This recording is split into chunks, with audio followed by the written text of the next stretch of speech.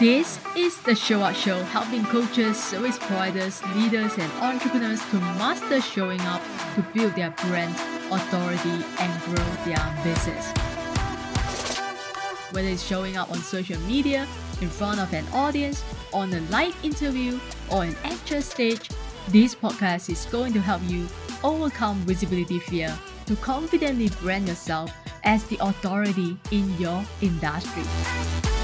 I'm Joanne Chant, aka the Confidence and Visibility Queen, and I am on a mission to share how I went from a nobody to the confident leader I am today, what I have learned, and what I have done to build my brand and business from scratch, and help you do the same so that you can make an impact in the world with the meaningful work that you do.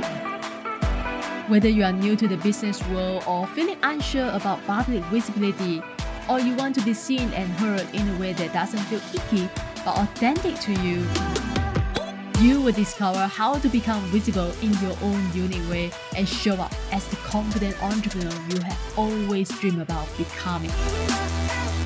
Now, it's time to get you show up and be confidently visible so you can easily attract more clients and opportunities for yourself.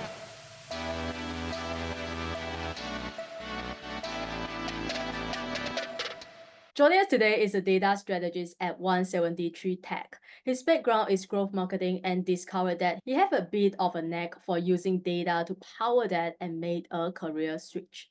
He's really interested in how people make decisions and what data can capture those thought processes and how companies can intertwine better because data is everywhere and businesses are struggling to figure out how best to capture, store, and extract this data in a meaningful way to make a difference. He has an established way of working where he focuses on doing the simple things well and look to build from there. And his primary focus is working with the implementation team to ensure that they deliver value throughout the project and the overall strategic picture is not forgotten in the day-to-day tasks. So guys, help me in welcoming the strategy manager, Oliver Green. Hi, Oliver. Welcome to the show. Thanks very much for having me. What inspired you to change your career from growth marketing to becoming a data strategist? I think in life, you've got to pursue what you're interested in. You've got to find things that you're fascinated by and then spend time learning more about them.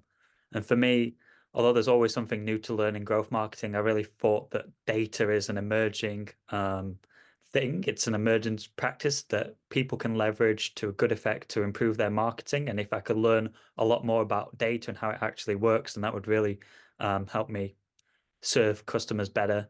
And it's just something I found really interesting and was already doing at a very basic level. And so I wanted to learn sort of how do you do that properly? I think a lot of marketers out there, they're probably doing some sort of data modeling. They're probably taking data from various sources, putting it into an Excel sheet, and then finding out the overlap in a manual way. And the only difference between that and sort of proper data modeling is just the way that you're doing it and doing it in a more robust way. So once I'd sort of seen, oh, I'm kind of doing the right thing, just in a more amateurish way, I was like, okay, this is really interesting. Let's find out some more. This is really interesting. So, given given what you just said, and given the abundance of data in today's world, whether it's business or marketing, what would be the best way to capture data, to store, extract data in a meaningful and efficient way? One of the main problems that I see, especially with large companies, is they're really guilty of thinking that they've got big decisions to make, and therefore they need more data to make that decision. And so they collect absolutely everything that they can about customers, and they get analysis paralysis. They've got too much information they don't really need. And instead of thinking of three things that have a lot of value to their business, they think of like 30 things that are probably useful down the road and maybe they'll need. And so really at the core of what I do is thinking about the core questions that are going to make a difference to the journey, the customer journey for those businesses, and focusing on getting three things that are 100% true and accurate and meaningful to the company versus a lot of information that maybe you won't need. Okay, so what are some of the I would say what are some of the information or data that are important and what are some of the information or data that are not important? Because a lot of my listeners, they are entrepreneurs and business owners as well. I think this will be something that is valuable to learn, like what is important and what is not important. in terms of data collection? Yeah, really difficult question and Mm, to answer because every company is so different and right. original. But I'll give you a good example. Yeah. So Walt Disney, I'm a huge Disney fan. I've got Disney Plus. I've been to the Disney parks. I'm on a lot of their emailing lists, Mhm. and I went to them and said, "Okay, you've got all this data on me. Why haven't I booked a holiday to Disney World? Can you figure it out? Come back next week and tell me." And when we looked at all my interactions, I'm reading every email, I'm clicking on everything, I've got a subscription, all these things that put me in a bracket that said, "Hey, Oliver is definitely going to book a trip." Um, but the reason I wasn't booking a trip was because my wife didn't want to go. And Right. so all this information that they had on me, they weren't asking the core question, which is, who are you going on holiday with? Because from Disney's point of view, there's a lot different messaging between a romantic trip with my wife versus a family vacation, and or a business trip even to there. And so when you start to think about, okay, what are the core questions that are going to make a big difference to the way that we would communicate with Oliver? And what are the key questions that are going to get him down the customer journey a lot quicker? It becomes a lot easier to figure out, well, what data do I need to get? And if you don't have the data on whether I'm married or not, you can ask the question of, who do you want to go with? Put a little survey together. Who is your trip with potentially? And then you'll get that answer and you'll be able to segment a lot easier.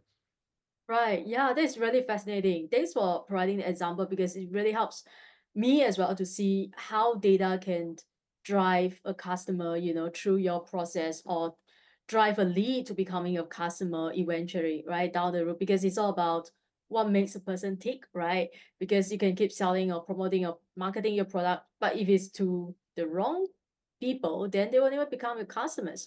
So I would say, yeah, would you say that the first step is by doing survey or customer surveys or market research to see what your ideal clients they really want to buy from you? Or what would you say is the first step? I think the first step is to understand that whatever journey you've got on paper or in your head is not real. That's not that's not true. Nobody designs these perfect journeys that happen in real life. Yes, go out and talk to your customers and get that market research data. That's a great starting point. Um, but just understand the fact that X doesn't always mean X. Just because somebody's come onto your website doesn't mean that they're going to buy. Just because somebody's put something in a cart doesn't mean that they've got high intent necessarily.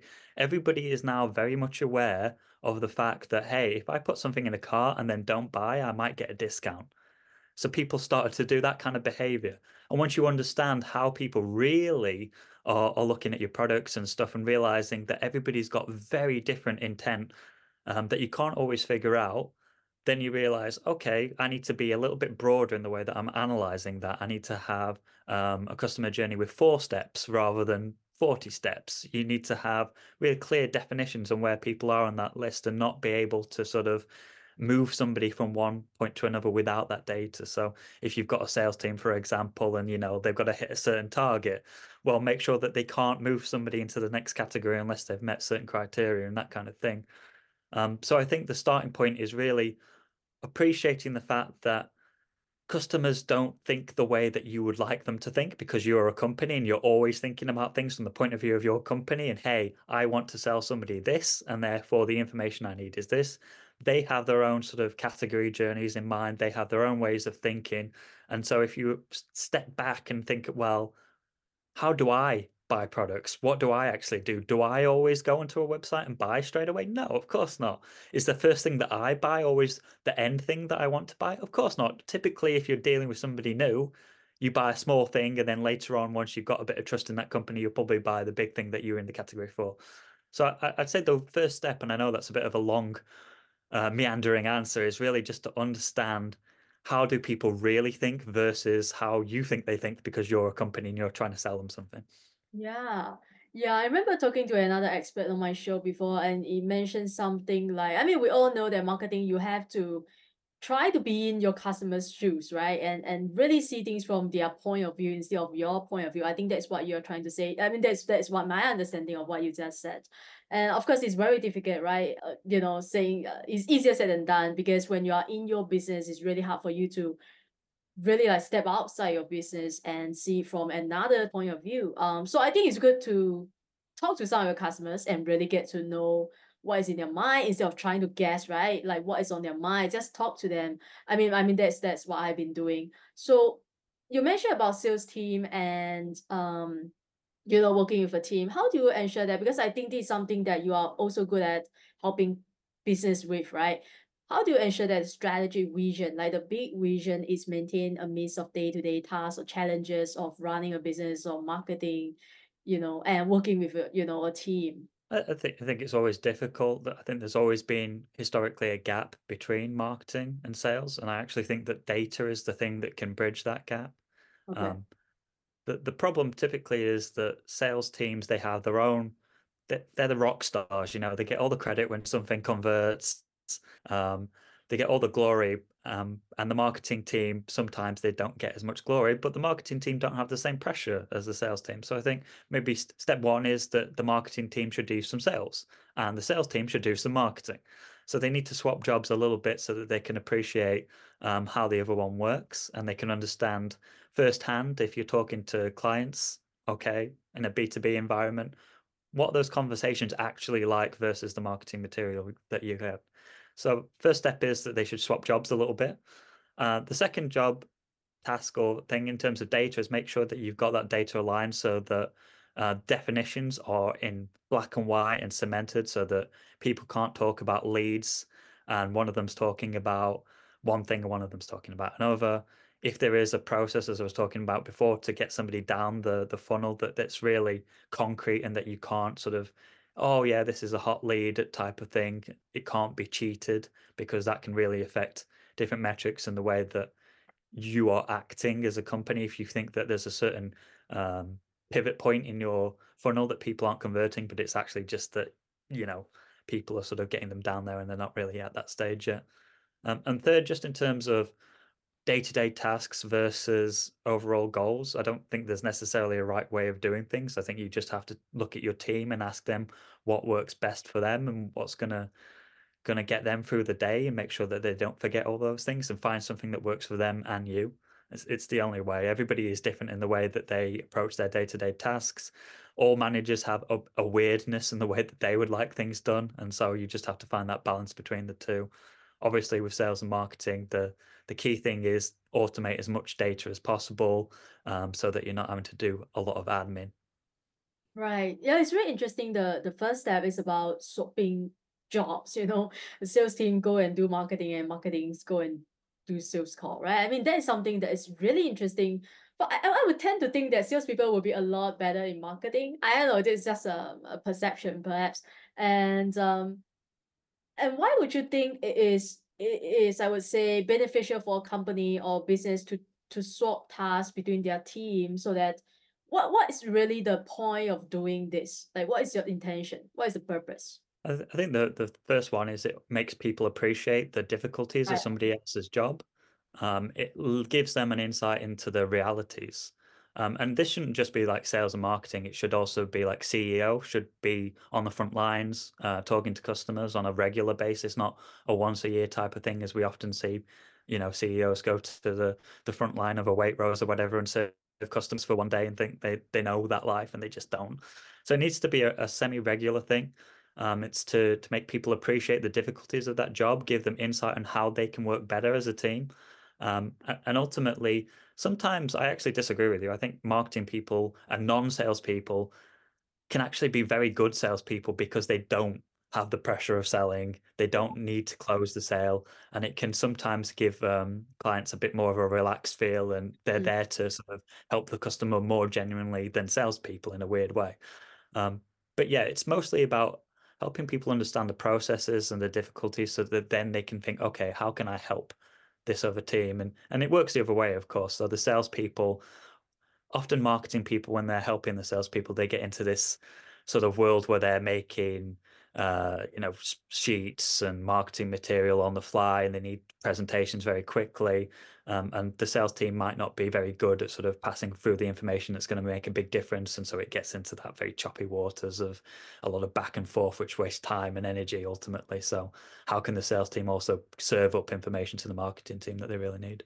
Yeah, I think I would agree with you on that as well because yeah, it's all about not having the pressure to close someone or lead, right? I mean, sales is all about having a conversation with potential buyer. That's it, right? And ultimately, how do you lead them into making a decision? Whether the decision is a yes or no, is all about helping them, empowering them to make a decision on their own. And so we don't really talk about a lot of jargons, but I know data is something that is often seen as a daunting topic for those who, without even me, I don't have a technical background. So how do you approach breaking down the barrier of making data more accessible and more relatable for non-technical people, business owners or team members, so that we all understand what you are trying to convey? I often say that it's easier to teach a marketing person SQL than it is to teach a data person marketing. And I really feel like we need more people coming who have got 10 years or whatever experience in their profession who then go on to be in data, because the amount of times that I'm with the 173 tech team and we'll be looking at some marketing data and very quickly off the top of my head, I'll be able to point at something and say, oh, the reason for this is this. Yeah. And it simply comes from knowing the practicalities around how to put together a campaign and what I'm seeing is the reason for it. And that can only be through experience. And if you don't have that experience, there's always going to be a bit of a barrier for those data people. So I think the first thing is like, it'd be great if more non people from a non-technical background want to go into data. I think that's great. The second thing is that there's so much talk out there for data people around translating things into English, Mhm. into for non-technical people, and everybody talks about it. But I think people are very, very bad at this. The same data engineers who talk about this are the same people who then start talking about data lakes and MMLs and all of this kind of stuff. And as soon as you get into that level of complexity, people do not know what you're talking about. Their Yeah. eyes will glaze over. And unless you are putting things into terms that they really understand, then it's going to be very, very difficult. But perhaps the biggest and easiest thing that data teams can do to sort of bridge that gap and help people understand is to put data in the tools that people are already using. So instead of having a separate tool for visualization, like a dashboarding tool or another tool for this, make your models inside of a CRM. If you've got a churn flag, put that straight into your CRM. If you want to improve uh, an email list or segmentation, put that into your CRM. If you want to improve the algorithm for ads, then put that straight into Google. And you can do that with reverse ETL tools like Census and High Touch very, very easily. It's just basically another ETL process where you're taking model data. So the data team does all the modeling, but then they're feeding it back into programs that people always use, which really lowers the barrier to entry for them. Yeah, I think it's all about integrating the data into their current system, right? Basically. Yeah, awesome. AI has been big the last year, and I'm sure it's going to be bigger this year and onwards, right? So how do you see AI and data? Like, because AI to me and to a lot of people is all about research and data, right? Because it's all about collecting data and then just giving it to you. So how can we leverage AI to maximize or optimize our marketing effort to a more sustainable growth in terms of, I mean, in the long term? I have sort of a two-part answer to this. So the first thing is we've had a lot of people asking us about data. A lot of C-suite boards have sort of said, "Hey, let's do some AI or let's do something along that line." And I have to be honest with you and say like 95% of companies are not ready for it. They do not have the clean data structure to leverage it in a Mm. meaningful way. They don't have the processes in place to leverage it at all. Perhaps they could use an existing tool and try and feed in their data and do something like that. But in terms of companies making their own data tools or AI tools, it's not happening today. And I don't think it's going to happen in the short term, the next couple of years. A lot of people are under some really misinformed views about how easy these things are, and especially with like large language models. I've had loads of people ask me about chatbots and making those, and although we can do those things today, people are under the impression that with machine learning, you just set it going and it will learn very quickly. And I'm like, well, are you smarter than a machine? To which most people answer yes.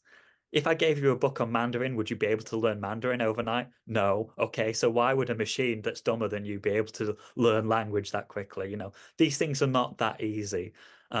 Longer term, of course, there will be tools to help you develop all of these things, and they will get easier and easier in the next 10 years. But I'm saying for the next couple of years, most companies that are listening today cannot leverage AI and probably shouldn't, because they'll do a bad job of it.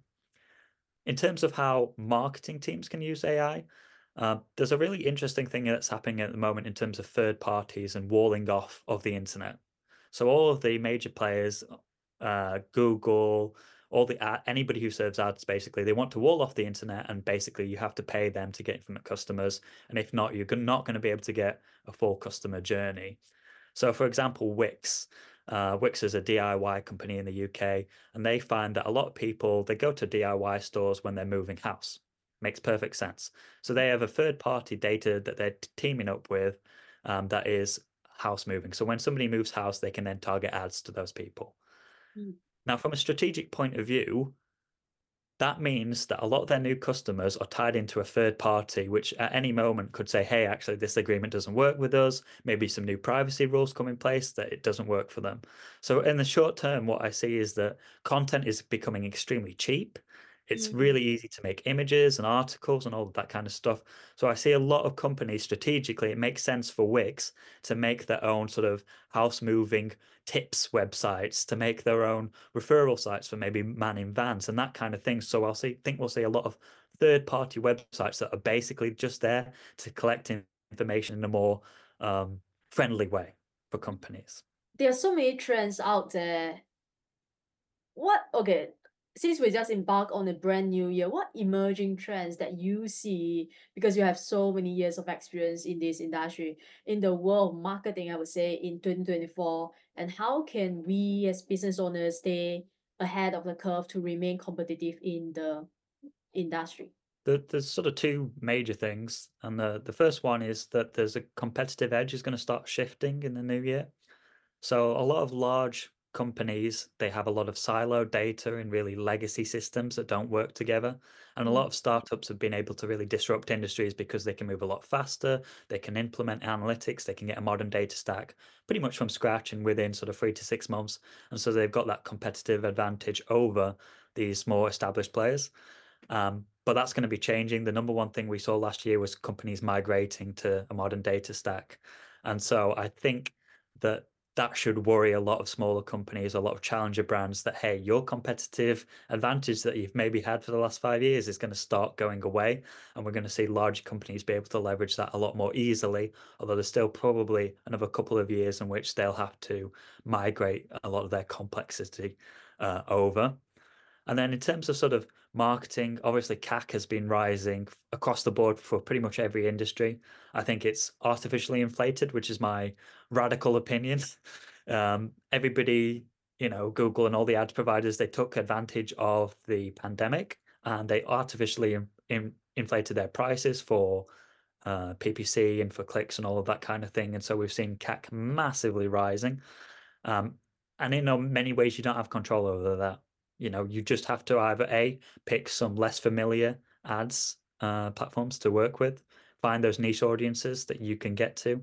And although you can optimize your pages and everything, probably the thing to concentrate is first party data. So if you can optimize your own metrics around customers and lifetime value and figure out exactly those people who you can serve better, you can feed that back to your ad platforms and it really radically improves your performance on there, but only if you've got the first party data. So we do that for a lot of customers and they typically save about 20% and up on their ad cost. There was one client we saved, I think it's 300,000 K a year on their ads just by looking at their first party data, finding those high value, lifetime value customers, which aren't always obvious from a first click or a first interaction, and then sending it back to the likes of Google.